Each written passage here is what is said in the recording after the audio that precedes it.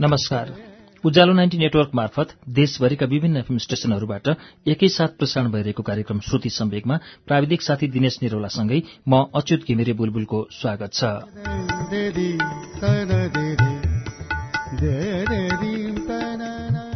श्रुति सम्वेकको मंगलबारको श्रृंखलामा हामी आज इन्द्रबहादुर राईको कथा संग्रहबाट आकारहरू छायाहरू कथा लिएर आएका छौं। आजको श्रृंखलामा हामी इन्द्रबहादुर राईको यही कथा आकारहरू छायाहरूको वाचन सुन्नेछौं।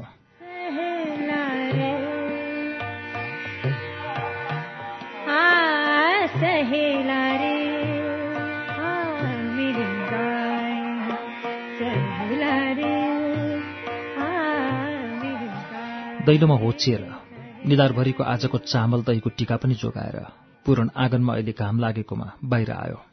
उज्याला रुखहरू, उज्याला आवाजहरू, बाहिर धेरै छौं लाग्छ। बाहिर राम्रो भएको रहेछ, देखेका जम्मैहरू राम्रो लाग्न खोज्छन्। यी सबसँग बसिरहन उसले पनि पाएको थियो। फौजी पहिरनसँग एक थाहा ऊ आँगनको डिल तक हिँड्छ।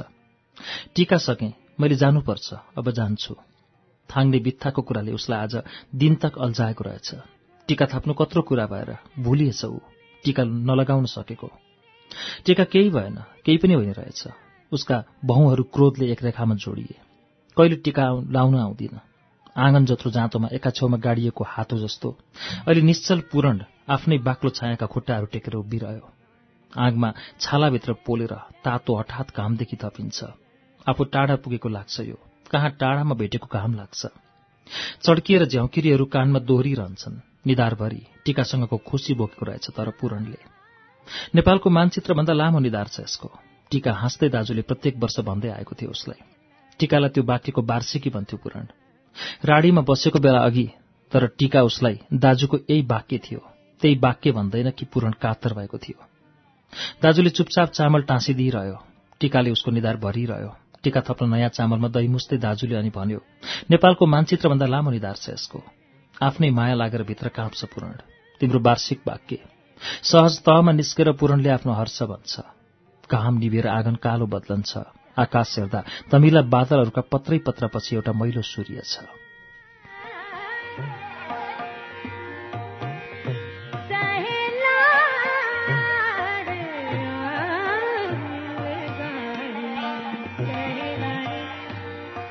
घर छाड्नु हतार लागिहाल्यो।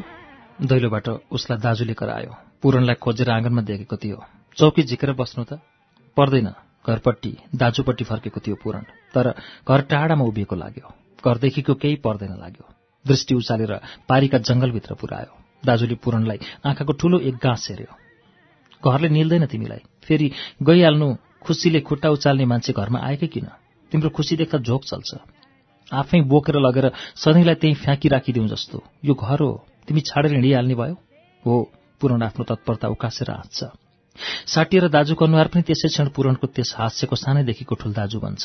आँखा कैला र दयालु बनेको मनी चाउरीहरू पनि दगुरेर आए। बाहिरले साह्रो चबाउँछ। घरभित्र फर्कँदै उसले भन्छ, पछि यही घर चाहिन्छ। काठको एउटा गहिरो चौकी दाजुले झिकिदियो दैलोमा। मेरो चौकी भन्थ्यो, यसमै सुत्छु भन्थ्यो। निदाइटो पल्थ्यो। पूरणले केही वर्ष अघिसम्म त्यो चौकीलाई जुन दाजुको कोठादेखि बाहिर लगिँदैन थियो। बेतको बलियो बुनेको बस्ने, पीठ राख्ने र ओखरको काठका चिल्ला लामा निउरेका हातहरू। ओखरको काठ दाजुबाट पहिला सुन्दाको सानो पूरण फेरि चौकीमा उभिएर दाजु ओखरलाई क्षणभरि हाँसेर त्यही चित्र बन्छ। ओखरको काठको अर्को त्यस्तै चौकी दाजुले दैलोमा झिक्छ। लम्केर पूरणले अहिले दुई हातले दुई चौकी बाहिर आँगनमा लिएर आउँछ। एक्कासी विरक्ति पूरणको मनभरि खिराउँछ।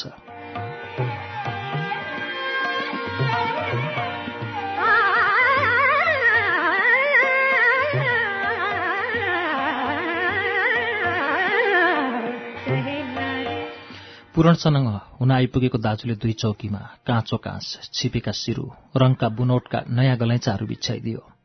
उसका दाहिने हातभरिका अनेक दागहरू देखिए। थाहा नगरेको भएर मलाई दागहरू देखाएकै हो। पूरणलाई तर दागहरू माया गर्छु लाग्यो, गर्न सकेको रहेछु लाग्यो।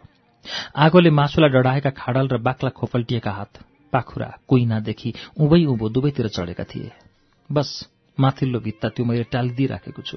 पूरणले चौकी अलिकति परे लगेर बस्यो। तर अझ बलियो गर्नुपर्छ। पानी चुहेर के हुन्छ, अलिकति दुःख हुन्छ। हावाले घरै राखिदिँदैन। आउँदैछ हावाको बल चल्ने बेला। म जम्मै बित्ता फेर्छु। घरतिर हेर्न नचाही दाजुले भन्यो। भुइँतिर केही खोज्न चाहे चाहिँ गर्यो। पोहोर भ्याइन, यस साल पनि भ्याइन, अब फेर्नै पर्छ। तख्ता ढुङ्गा आफ्नै जंगलमा हुन्छ, जंगल त्यो छँदैछ। आँखा उचालेर पूरणको अनुहारमा पुर्याएर भन्यो, एक हप्ता तिमीले गाउँका केटाहरू पनि लगेर कता जाने बाटो बनाइरह्यौ। खोजको पुल पनि हेरेर आइ भन्दै थियौ होइन? यो टाल्थ्यौ कि अझै बसेको भए त्यो पुल बलियो गर्थ्यौ? बाटोसँग तिमीलाई बोक्सी लागेको छ सानैदेखि। आँखा थुनेर औँला निधारका सेता चामलहरूमा पुर्याई पूरणले सोध्दैलाई मात्र सोध्यो, बाटो चाहिँदैन? सुकेका पात र घाँसहरूको ढाँडामा बिसाएर घुमाउरो बाटो ओह्रालो बढिसकेको थियो। खोलाभरिको पानी तलनेर फैलेर घामै घामहरू चम्किएको छ।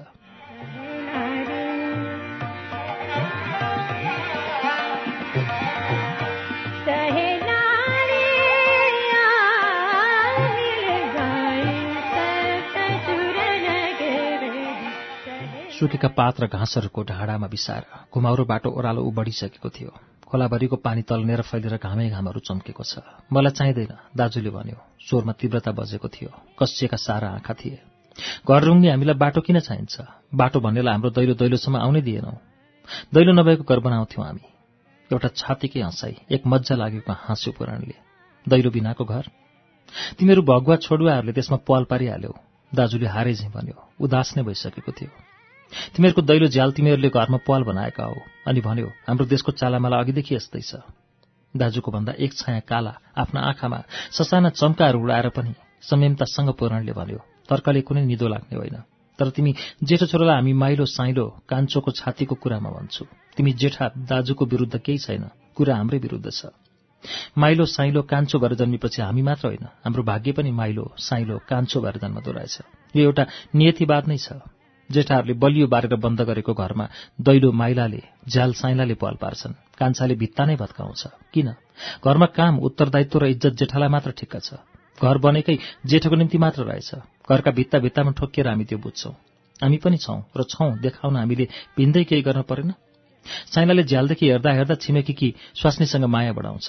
दाजुको कान्छा तासे भन्छ, यस्तो आकाशमणि अनि हामी के गरौं? रक्सीबाज नभएका राम्रा महिलाहरू अघि गुम्बामा पसेर लामा हुन्थे, अचेल सैनिक भयौं। अवर्ता ग्रन्थीका सन्ततिहरू बिचरा। सानुभावको प्रदर्शन थियो दाजुदेखि। आँखाका दुई कुनामा तर साँच्चै सीम रसाएको उसले थाहा पाइरह्यो।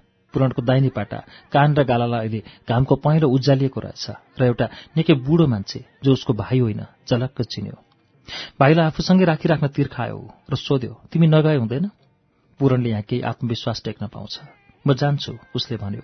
मेची टिस्टा रङ्गीत नागेर मुगलानेहरू आइपुगिसके। उच्च स्वरमा नाम पुकारे, खत्री जयन्त, बस्नेत अभियान सिंह, राई बुद्धिकर्ण।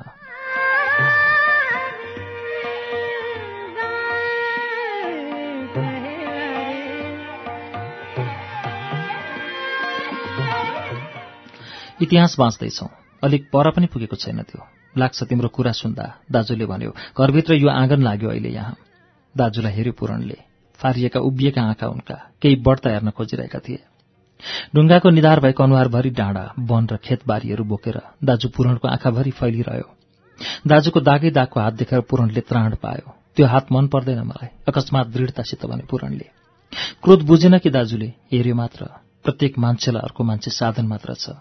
प्राय चित्कारमा भने पुरणले, मैले यो सधैँ भनेको भित्र तिमीलाई दोष लागेको छु। दाजु, किन आगोमा तिमीले पाखुरा पोल्यौ? किन मलाई बचायो जान्दछु म? मैले तिमीलाई बचाइन। प्रत्येक व्यक्तिले अर्को व्यक्तिलाई आफू पूर्ण हुनलाई माध्यम बनाउँछ। त्यस्तै तिमीले गर्यौ। यी पाखुराहरूभित्र आगो अँगालेर मलाई बचाएको सन्तोष जीवनभर अँगाल्न पाएको छौ। त्यो मिठो गुप्त सन्तोषको सुख गाईले जस्तो उकेलेर विश्रामसँग चबाइरहन पाएका छौ तिमीले। यता म के भएँ? सग्लो बाँचेको शरीरको म मान्छेबाट घटेर तिम्रो साधन भएँ। जम्मै मेरो आज र भोलिभरि नै म डढ्दैछु। हामीले यहाँभन्दा पनि टाढो जानु छ, अभिमान सिंहले सँगै उभिएर भन्छ। अनुहारमा ससाना ती भावहरूको आउजाउ रोकिएको थियो। मात्र एउटा बत्ती आँगनको उज्यालोमा कहाँ बलिरहेको लाग्यो पुरणलाई। मैले आज तिमीलाई बताउनै पर्छ, दाजुले पुरणलाई आफैभन्दा बढ्ता सत्यतासँग भन्यो। साधन र माध्यमको कुराहरू मात्र धेर माथि तक जाँदैन रहेछ। साधन र साध्यको चेतनाभन्दा पनि माथि एउटा क्षण हुन्छ जसमा आफू र अन्य हुँदैन, अरू नै आफू हुन्छ। मैले तिमीलाई आगोदेखि बचाएको त्यस्तै क्षणमा हो। त्यो सूर्य जस्तो क्षण मैले देखेँ। त्यो डरलाग्दो क्षण हाम्रो रगतमा छ। अबाक रहेको पुरणलाई दाजुले अझ बताएर भन्यो, आगोको घटनाको कथा मैले कहिल्यै भनिन। तिमीले दोहोऱ्याएर मनै मन सधैँ सुन्यौ। आगोको सामु धेरको उभिन सक्ने होड तिमीले हो राखेको। तिमी त्यस्तै थियौ। सालको रुखका झरिला मुढाहरू, 7-8 कामहरू जस्ता रापिला जलेका थिए। आगोमा आगोकै तातो सास फेरेर नसकी तिमी आगोमा पस्न खोज्यौ। आगोमा पस्न एउटै बाटो छ लाग्यो तिमीलाई, मृत्युलाई त्यसरी तानेर मृत्युमा पसिँदो रहेछ। त्यति नै मेरो चेतना जलिसकेको थियो। कराउन र पुग्नसम्म तिमीमा मैले दुवै पाखुरा आगोमा अचेत पसारेको रहेछु। महेन्द्रगिरी फेदीमा पुगेर तिनीहरूले अगाध दुष्पार भयवर्धक समुद्र देखेर भयछन् त्रस्त बने। बलि बानरहरू सबै चिन्ताग्रस्त भए। वनमा घुम्दै त्यस गुफामै 1 महिना हाम्रो बित्यो। रावण नता सीता जनकजा आज तक देख्न सक्यौं। अन्न जल छोडेर बानरहरू त्यही मर्नलाई बसे। महेन्द्रगिरीको गुहान्तरदेखि यसै समय पर्वताकार एक गृद्र निस्केर आयो।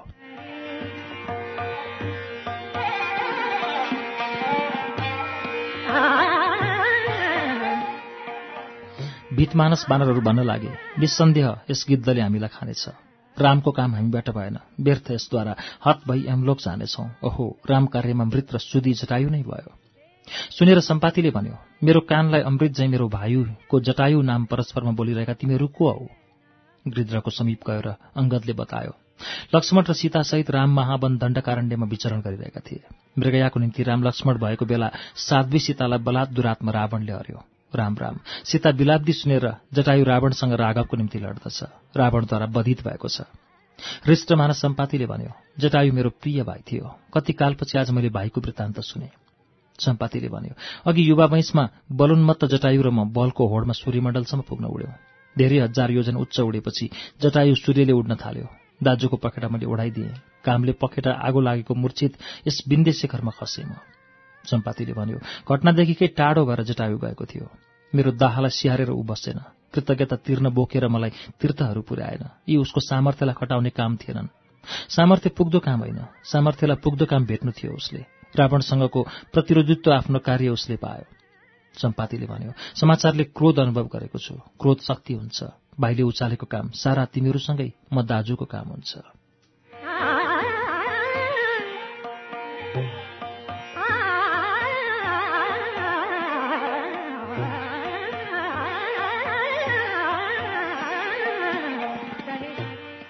दाजुले भन्यो, जेठा दाजु सधैँ एनलाइटेन्ड डेस्पेडिजम हुन्छौ। तिम्रो कुरा मान्छु। सधैँ मैले तिम्रो कुरा मानेकै छु। निसास्यको भए पूरण। म घर बाहिरदेखि भित्र नपसी जान्छु। आँगनमा फुका उम्काइ पायो। चौकी छाडेर उठ्यो। अझै केही गर्ने सम्वेगमा कदम 2-1 टहल्यो। चौकीमा बसेकै दाजुले स्वरको दृढता पूरणभन्दा उतासम्म पुर्याएर भन्यो, एकता बल हो। र एक शब्दले हिर्काएर भन्यो, विदेश र तिमीले हाम्रो त्यही बल धुज्यायौ। आरोपले नभिजेको प्रमाणमा पूरण उतै डुल्दै 4-5 कदम अझै गयो। रोकिएर एकताको नारामा तिमीलाई त्यत्रो विश्वास? सोध्यो उसले। रोजका साना आँखाहरूले आँसिदिएको थियो। नजिक आयो। चौकी अझ पर तानेर बस्यो। भन्यो, एकता व्यक्तिगत स्वतन्त्रताहरूमाथि अत्याचार हो, निरङ्कुशता हो। यो मिथ्याख्यानमा म छैन। घरको एकता मिथ्याख्यान हो, शुद्ध मिथ्याख्यान हो। नवविचारको बल सञ्चार लिँदैन, यसको मृत्यु हुन्छ। अकस्मात पूरणलाई विरक्त लागेर आउँछ। भन्छ, दाजु तिमी आफैले धेरै किताब पढेका छौ, म तर्क गर्दिन। त्यही विरक्तिको शेष आवेगमा तर पूरणले करायो, तिम्रो एकताको नाममा कति युक्ति, कति विचारहरू, कति प्रतिभाको नाश भएको छ। एकताको नारा जाल हो। सधैँ कसले चलाएको छ थाहा छ। मामुली सामर्थ्यहरूलाई एकता गणतन्त्र हो। मलाई गलफन्दी हो।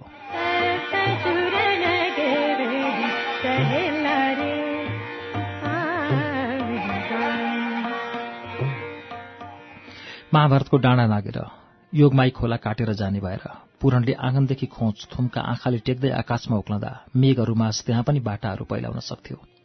एकताको आख्यान बुनेर कुनै धुर्त्याइ गर्ने लक्ष्य मेरो छैन। भाइ, दाजुले भन्यो। धीर तर दुखित स्वर थियो। यो जीर्ण दरिद्र घर रुँगिरहेर जब तिमी विदेशको नयाँ रमाइलोमा पुगेर बस्थ्यौ, मैले कुन स्वार्थ पूरा गर्ने होला?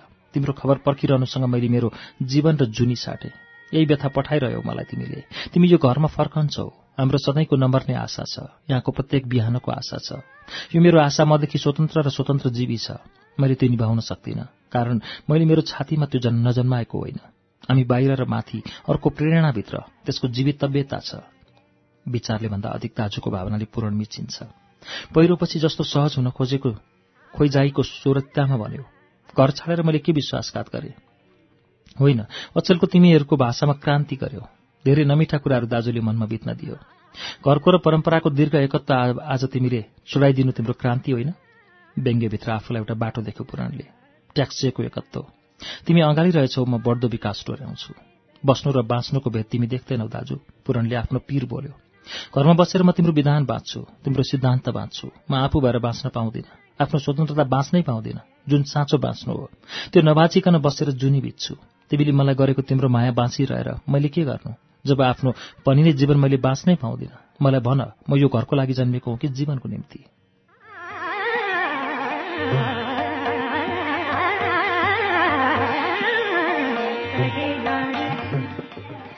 छातीमाथि बलिया पाखुराहरूको कचेट लागेको सैनिक पुराण मुठ्ठीमा प्रश्नहरू पक्रेर उभिएको थियो। किसानका ठूला हातहरू डाँडा जोडिएर सामुमा दाजुका बाक्ला काँधसँगै बस्थे उठ्थे। पुरणले सोध्यो, मेरो व्यक्तिगत स्वतन्त्रता रहँदैन? तिम्रो एकताभित्र म मेरो विशिष्टता मेटिदिउँ? मेरो स्वतन्त्रता मेरो प्रकृत अधिकार होइन? दाजुले भन्यो, बसेर कुरा गरौँ। ओठ चेपेको अनुहार कसिएको पुरणले नाकका पोरामा सास बजाएर दाजुलाई 2 क्षण हेर्यो। नजर नजिकी चौकी नजिक पुर्याएर बस्यो। बुझ मेरो कुरा, दाजुले आकस्मिक दृष्टि झैं वातावरण बदलाउँदै भन्यो। शुद्ध तिमी मानिस मात्र हो भने तिम्रो स्वतन्त्रता हुन्छ, तिम्रो प्रकृत अधिकार हुन्छ, सब हुन्छ।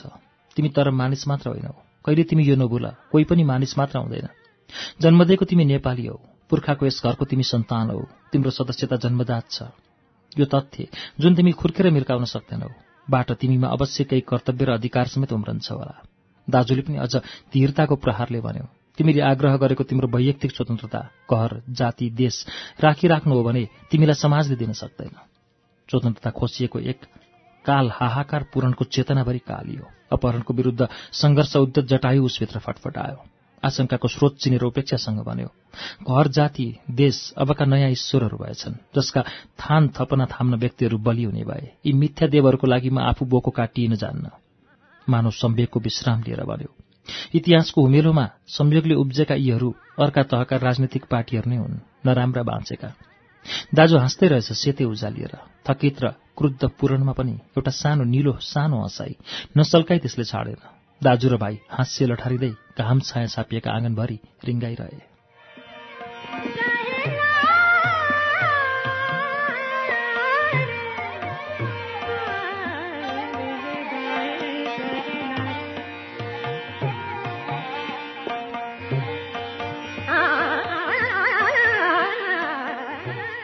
एक फोक्टा बादल शिरमाथि नबिती घर र आँगन झैं सँगै बसेका, तर छुट्टिएका ती 2 मौन रहे।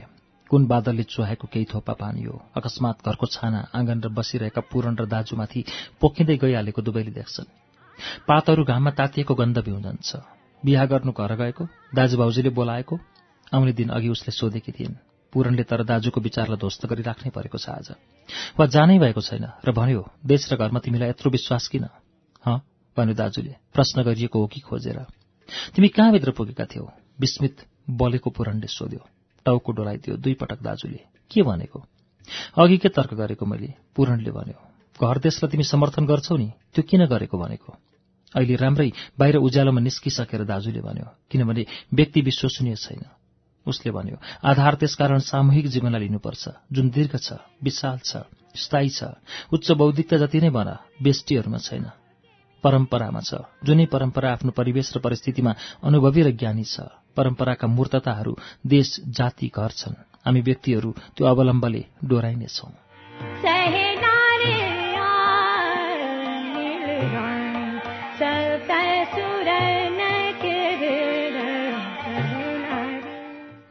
दाजुले केही खोज्दै झैं दैलोमा हेर्छ। पुरणका आँखा पछ्याएर त्यहीँ पुग्छन्। दैलोको चौकट आफै मात्र त्यहाँ रित्तो उभिएको थियो। के चाहन्छौ तिमी? पुरणले सोध्यो मायावश। मेरो परम्पराले के चाहन्छ? दाजुले याचना राख्यो। हाम्रो सुन्दर सानो देश रहोस्, त्यहाँ जीवित परम्पराको शासन होस्, वैयक्तिकता सार्वजनिकत्वको निम्ति होस्, अनि क्रान्ति गरेर घर कसैले नछाडोस्। दाजुले पुरणलाई हेर्यो। ऊ ओठमा दाजुको वाक्य दोहोऱ्याइरहेको थियो, क्रान्ति गरेर घर नछाडोस्। बुझे? पुरणले तर्क टेक्दै भन्यो, घर छाडेर म क्रान्तिवादी बन्दो रहेछु। वर्षमा घर फर्केर फेरि रिभिजनिस्ट हुँदो रहेछु। क्रान्तिकारिता अझ मेरो पुगेको छैन रहेछ।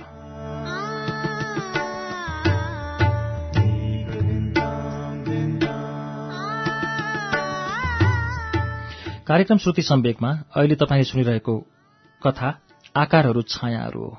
इन्द्रबहादुर राईको कथास्था संग्रहबाट हामीले यो कथा लिएका हौं। यसको बाँकी अंश केही बेरमा वाचन हुनेछ। उज्यालो सुन्दै गर्नुहोला।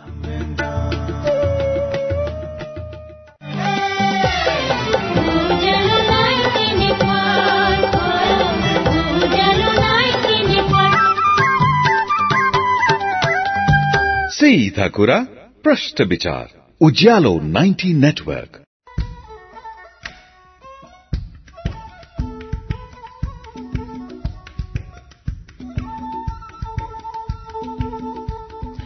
कार्यक्रम श्रुति सम्वेगमा पुनः स्वागत छ। तपाईं अहिले उज्यालो 90 नेटवर्क काठमाडौँसँगै देशभरिका विभिन्न एफएम स्टेशनहरूबाट एकैसाथ कार्यक्रम श्रुति सम्वेग सुनिरहनु भएको छ। श्रुति सम्वेगमा हामी इन्द्रबहादुर राईको कथा संग्रह कथास्थाभित्र संग्रहित कथा आकारहरू छायाहरूको वाचन सुनिरहेका छौं। यसको पहिलो संस्करण सन् 1972 मार्चमा प्रकाशित भएको हो। यो पुस्तकमाथि नेपाली साहित्य परिषद दार्जीलिङका तत्कालीन सचिव राजनारायण प्रधानले भूमिकामा लेख्नु भएको छ। यहाँ संकलित कथाहरू अर्कै कित्ताका हुन्। विषयवस्तु र शिल्पका दृष्टिले उच्चतर सोपानमा अवस्थित छन्। अघिल्ला कथाहरू आयामिक लेखनका प्राथमिक अवस्थाका हुन्, जहाँ जीवनको विशुद्धतामा विशेष आग्रह छ। जीवनको निखर अनुभूति असाधारणतामा होइन, साधारणतामा छ भनेर व्याख्या गर्नुभएको छ। यसै पुस्तक कथास्थाभित्र संग्रहित इन्द्रबहादुर राईको आकारहरू छायाहरू कथाको बाँकी अंश अब वाचन हुन्छ।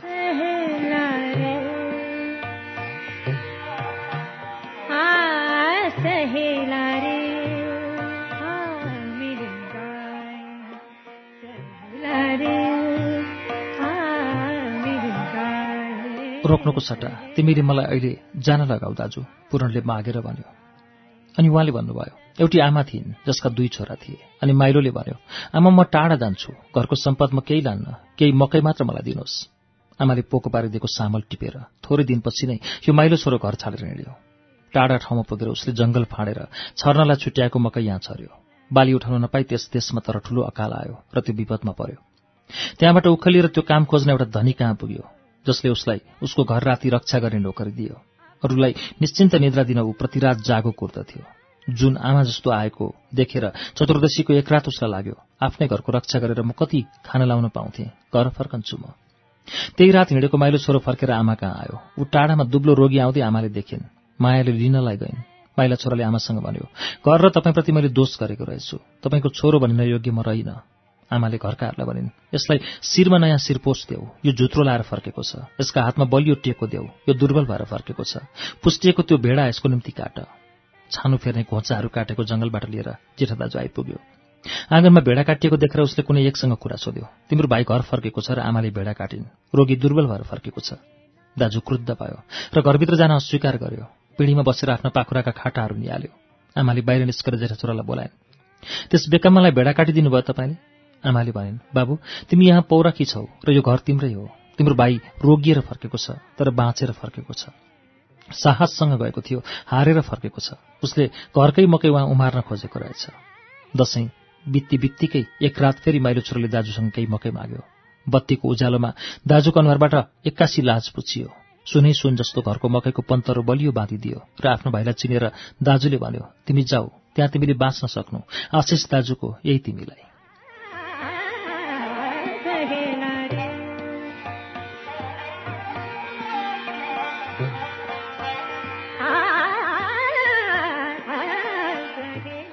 तिमी देश छाडेर जाँदैछौ, हामीसँग ठाउँ नभएर गएका होइनौ। ठाउँ नै ठाउँहरू यहाँ भएको देश छ यो। दाजुले जमिन आकाशका फाँटहरू अटाएका आँखामा केही पानी लिएर भन्यो, यही आँगनमा एउटा जन्मने घरले रहन बस्न सक्छ। ढल्केको डाँडाभरि हेर, त्यहाँ रुखहरू मात्र छ, मान्छे र घर छैन। शताब्दी पर्खिसकेर पनि यहाँका डाँडा काँडा भरिँदैनन्। हामीलाई त्यति अगाध ठूलो छ यो सानो देश, तिमी अटाउनौ। डाँडा भएर हामी हाम्रो डाँडै डाँडाको देश बसौँ। मलाई क्षमा गर्नुपर्छ, पूरणले भन्यो। क्षमा गर्छ गर्दैन तिमीलाई इतिहासले म जान्दिन, भन्यो दाजुले। मौन बन्यो मनको सम्वेग। ओह्रालो स्वर तीखो झारेर प्रश्न फ्याँक्यो, आवश्यकता कुन हो तिम्रो, त्यो जसले घरदेखि तिमीलाई जिक्दैछ? हाँसेर अलिकति पूरणले समय समात्यो, सासहरू बाँडेर चारैतिर मिल्कायो। आफू फेरि एक सास हाँस्यो। तर्कले सोधिन्छ मान्छेलाई, तर्क मात्रैको प्राणीलाई जस्तो। मनलाई चेतलाई उसले पनि तर्कैमा अनुवाद गरेर उत्तर गर्छ। दुवैतिर बलजफ्ती छ। दाजुलाई केही भन्न आएन। प्रतिक्रियामा पूरणको अनुहारमा निहालेर हेर्यो, त्यहाँ केही देख्न खोज्यो। घरभित्रलाई इसारेको पूरणले भन्यो, तिमी देश अधिक म काल अधिक, हाम्रो प्रकृति भएछ। कसरी? मानिस देशमा मात्र बस्दैन, कालमा पनि समयमा पनि मानिस बसेको हुन्छ। देश मात्रै भए सँगै बसिरहने थियौं, कालसँग बाँचेर पृथकता पाउँछौ। समयले जति हुर्याउँछ त्यति नै पुग्छौ तिमी, अडिने बल देशले दिँदैन तिमीलाई। पूरणले भन्यो, समय आकाशिएर उड्दैन रहेछ दाजु, भुइँ टेकेर हिँड्दो रहेछ। कहिले नथाक्ने पखेटा छैन रहेछ समयको। अचाहिँदो हिँडे कैँडा लाग्ने हाम्रो जस्तै खुट्टा छ, माटो मुछिएको समय छ। क्षणभरपछि भन्यो, हामी प्रत्येकको समय आफूसँग हिँडेर आफूसँग थाक्दछ। चकिएर भन्यो, म मात्र होइन, मेरा चेतना, भाव, विचार समेत मेरै देशकालका अस्तित्व हुन्। सोध्यो दाजुले, नयाँ पुस्तकले अरू के बाठो कुरा गर्छ? त्यसमा यही कुरा लेखिएको नहोला। त्यस्तो यहाँ अर्थ र मूल्य मेरो देशकालले मलाई चिन्न लागेको। पूरणलाई दाजुका आँखाभित्र आफू हुत्तिएको लाग्यो। चिसो वर्ण त्यहाँ थियो, अक्रिय रोकियो, चित्कार्यो, यो देशकालमा म भाइ, तिमी दाजु, नत्र को हौ? विचार, भावना, मूल्य, सब देशकालका विकासहरू, मूर्तिहरू, यी मूल्यहरूले अबद्ध छ, सत्य निसङ्ग छ। मैले आफ्नो त्यो सत्य खोज्नु छ, खोज्न जानु छ।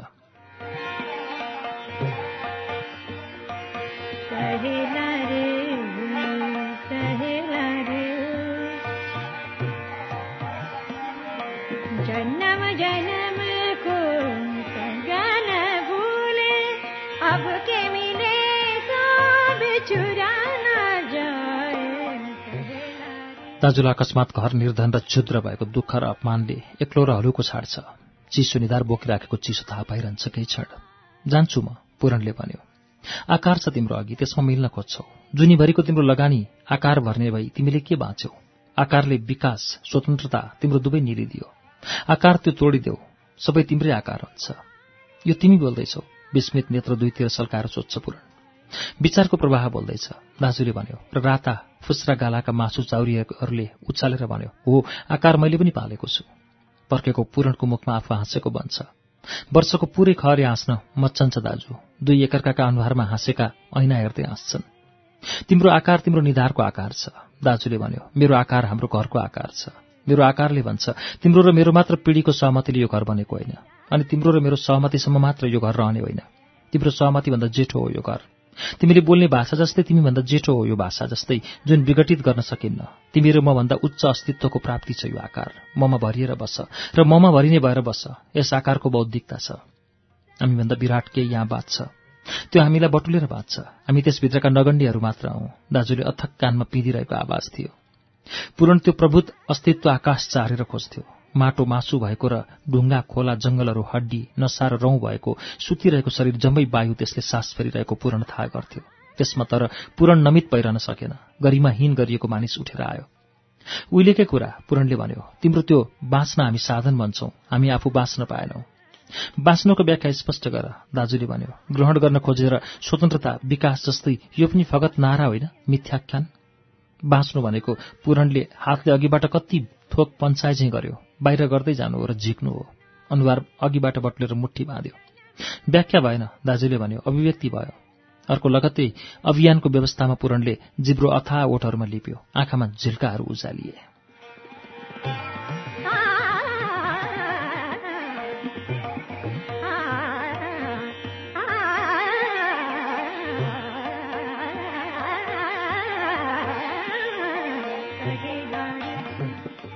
चेतना हुनु बाँच्नु होइन, त्यस चेतनाको सचेत हुनु बाँच्नु, पूरणले भन्यो। अघि सब सँगै थियो।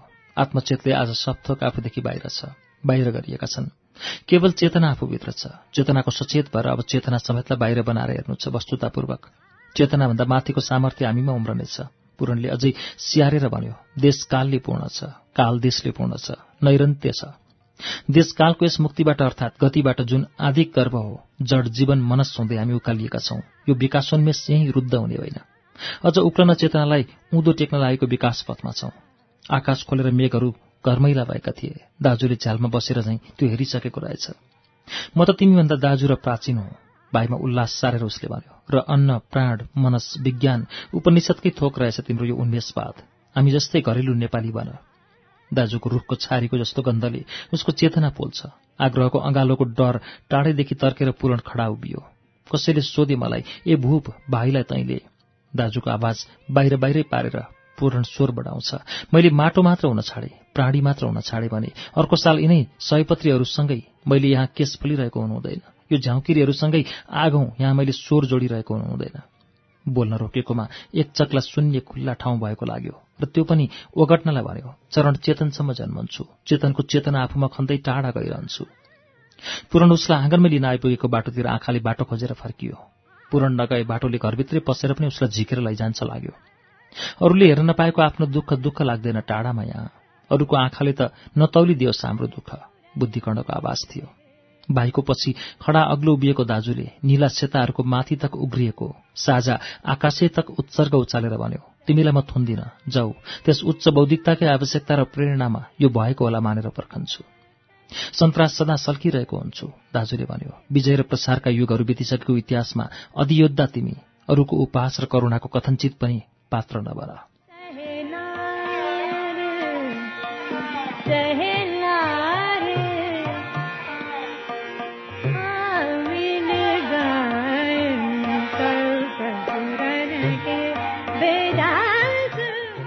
यस्तो वितर्कमा मग्न हुँदै तिनीहरू 30 40 हावाघट्टहरूको दृश्य देख्न आइपुगे, जो त्यस समतलमा थिए। अनि डान कियोटीले तिनीहरूलाई देख्न मात्र तिनले आफ्नो सहायक सज्जनलाई भने, भाग्यले नै हाम्रो कामकाजलाई हामीले चाहेभन्दा असल प्रबन्ध गरिदिएको छ। त्यहाँ हेर मित्र सान्चो पान्जा, कहाँ 30 अधिक राक्षसी दैत्यहरू तिमीले आविष्कार गर्थ्यौ, जससँग भिडिने र वध गर्ने इच्छा म राख्दछु। अनि तिमीहरूबाटको लुट धनले हामी आफूलाई समृद्ध गर्नेछौँ, कारण ज्ञानविहित युद्ध हो यो, र जगतको छातीबाट यस्तो विभ्रान्त सन्ततिलाई नष्ट गर्नु प्रकृतिको उद्धार हो। कुन दैत्यहरू, भन्यो सान्चो पान्जाले। ती जुन जहाँ तिमी देख्दछौ, लामा लामा बाहु भएका, जुन कति 2 कोस जति तन्केका छन्, उत्तर गरे उसका स्वामीले। रिसोस महाशय, उत्तर गर्यो पान्जाले, त्यहाँ जे देखिँदैनन् दैत्य होइनन्, आभाघट्ट हुन्। बाहु देखेका तिनीहरूका पंखा हुन्, जसलाई बतासले घुमाएर घट्टको जाँतो घुम्दछ। अति विस्पष्ट छ, डान किहोटीले लक्षित गरे। साहसिक कार्यको सन्धानमा दीक्षित छैनौ तिमी। उनले घोडालाई एडी ठोके र पछिल्तिर सहायकले चित्कारेको नटेरी कि ती निश्चय नै हावाघट्ट हुन्, दैत्य हुँदै होइनन्। उच्च ललकार्दै बढे, नभाग त काँतरहरू, नीच भिरुहरू, एउटै एक्लो अभियोगले तँहरूलाई आक्रमण गर्दैछ। बतास जोड थपिएर अहिले ती विशाल पंखहरू घुम्दै आउन थाले। त्यसमा किहोटीले अठोट कराए, 100 हात 50 शिरको बहुरूपी दैत्य दण्ड तैँले भोग्नै पर्छस्।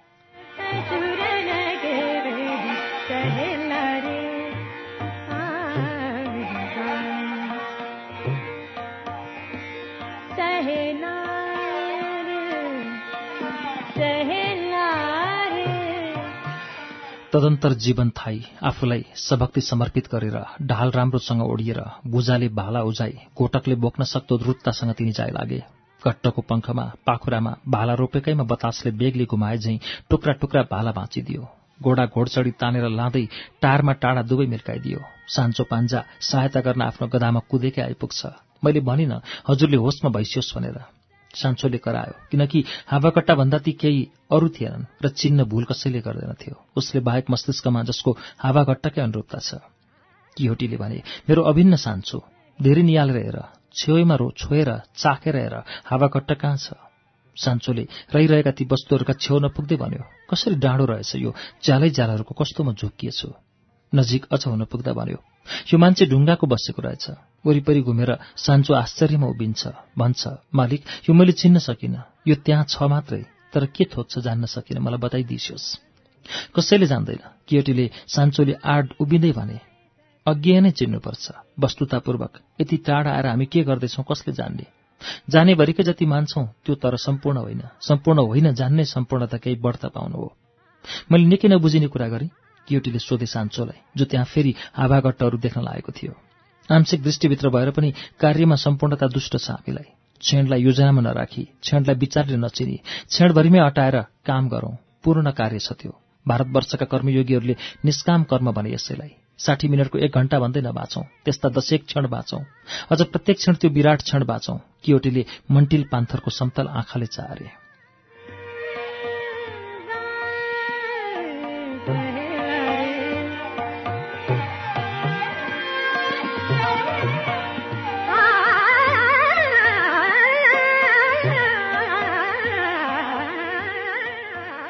दैत्यसँग त्यही अहिले मात्र क्षणभित्र मैले लडेँ। सूर्यको विचारको अव्यस्तताले त्यहाँ अब हावाघट्टा देख्न थालेको छु। हेर्न नचाही कियोटीले त्यता दृष्टि चुडाए। चाँडो, तिनले भने, लेपिसको माने भन्ज्याङ त्यो नागेर क्षणहरूको खोजमा उता फराकिएर बितौं। चिसो ओझेल खस्दा एक्कासी अबेर भएको लाग्यो यहाँ पूरणलाई। युग युग दाजु चौकीमा पहाड बसिरहने देखियो। झ्याउकिरीहरू कराइ नै रहेका कराउन रोकिएनन्। सयपत्रीका पहिला ज्योति ठुङ्गाहरूमा सङ्कोच खसेन। समय रमाइलो अधीरता काँप्यो।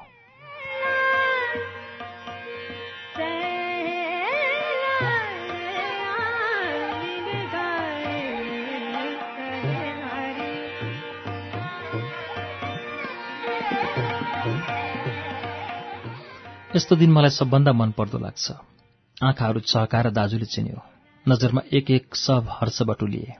आकाश पातलो डाकियोस्, चिलिमिली चम्केको घाम नहोस्, तल दिन उग्रेको उज्यालो होस्, यस्तै ठूलो हिमाल सेतो उभिएको होस्, यसरी नै। दिन यो हो यहाँको, दाजुले भन्यो, अन्य सब रातका भेदहरू। एक झर्को वृष्टिपछि झलक्क घाम र दिन उज्यालिएको पूरणलाई प्रिय लाग्थ्यो। एक आँगन केटाकेटीहरू कराएको, गोठदेखि कसैले केही अराइरहेको, तर्केको पानीले कालो छानोमा केही नभइरहेको, चराहरूसँग आँखा टाढा गइरहेको।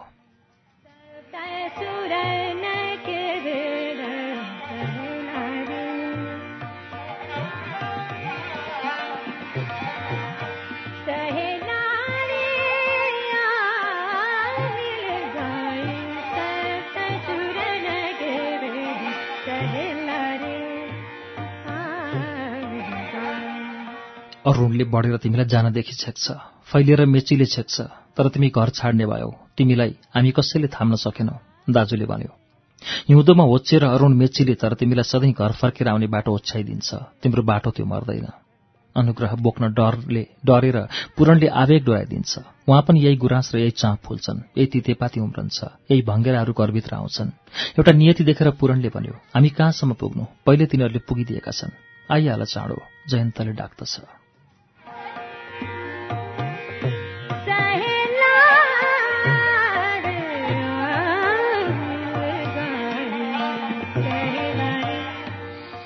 पूरणका दरिला हात आफ्ना हातमा तौलेर दाजुले विश्वास बन्यो।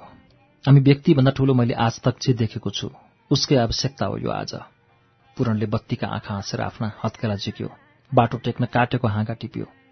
वस्तु त हाम्रो स्वतन्त्रता छ, त्यसलाई देखिरह्यौं, अर्थले नछोपौं, पूरणले भन्यो। तर हामी नयाँ मूल्य बढौं, फराकिएका दृष्टि विकासिन्छौं, विकास सम्पूर्णतातिर हो। निलो पोतारिएको आकाशमा तेज चल्केको दिन भयो, छाया पूर्व पछ्याउँदै हिँड्न लागेको थियो।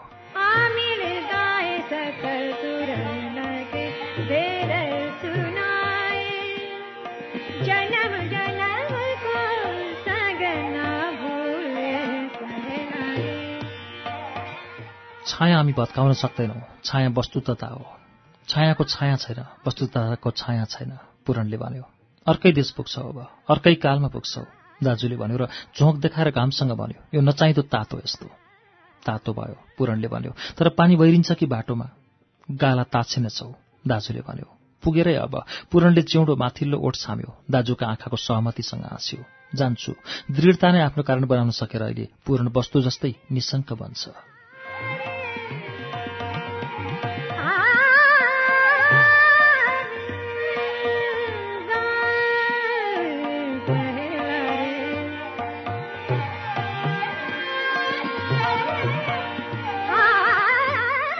त्यही निउरेर पूरणले दाजुलाई आँगनमै ढोगेर त्यत्तिकै यता आएको थियो। इतिहास हेर्दा 500 वर्ष अधिक भइसकेछ र त्यहाँ सधैँ पर्खेको पुरानो एउटा छायाले, आगन्तुक आफ्नै छायालाई आफूमा लिएर मेचीको बग्दो तरेको तरिरहन्छ आजबाट।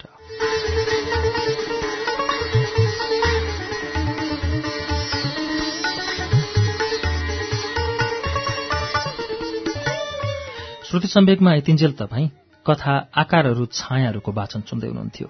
यो कथा हामीले इन्द्रबहादुर राईको कथास्था संग्रहबाट लिएका हौं। यो वाचनसँगै आजलाई श्रुति सम्वेकको समय सकिँदैछ। कार्यक्रमबारे तपाईंका सल्लाह, सुझाव वा प्रतिक्रियाका लागि हाम्रो ठेगाना कार्यक्रम श्रुति सम्वेक, Ujyaalo 90 network, post box number 6469 Kathmandu. इमेलका लागि shruti shruti@unn.com.np।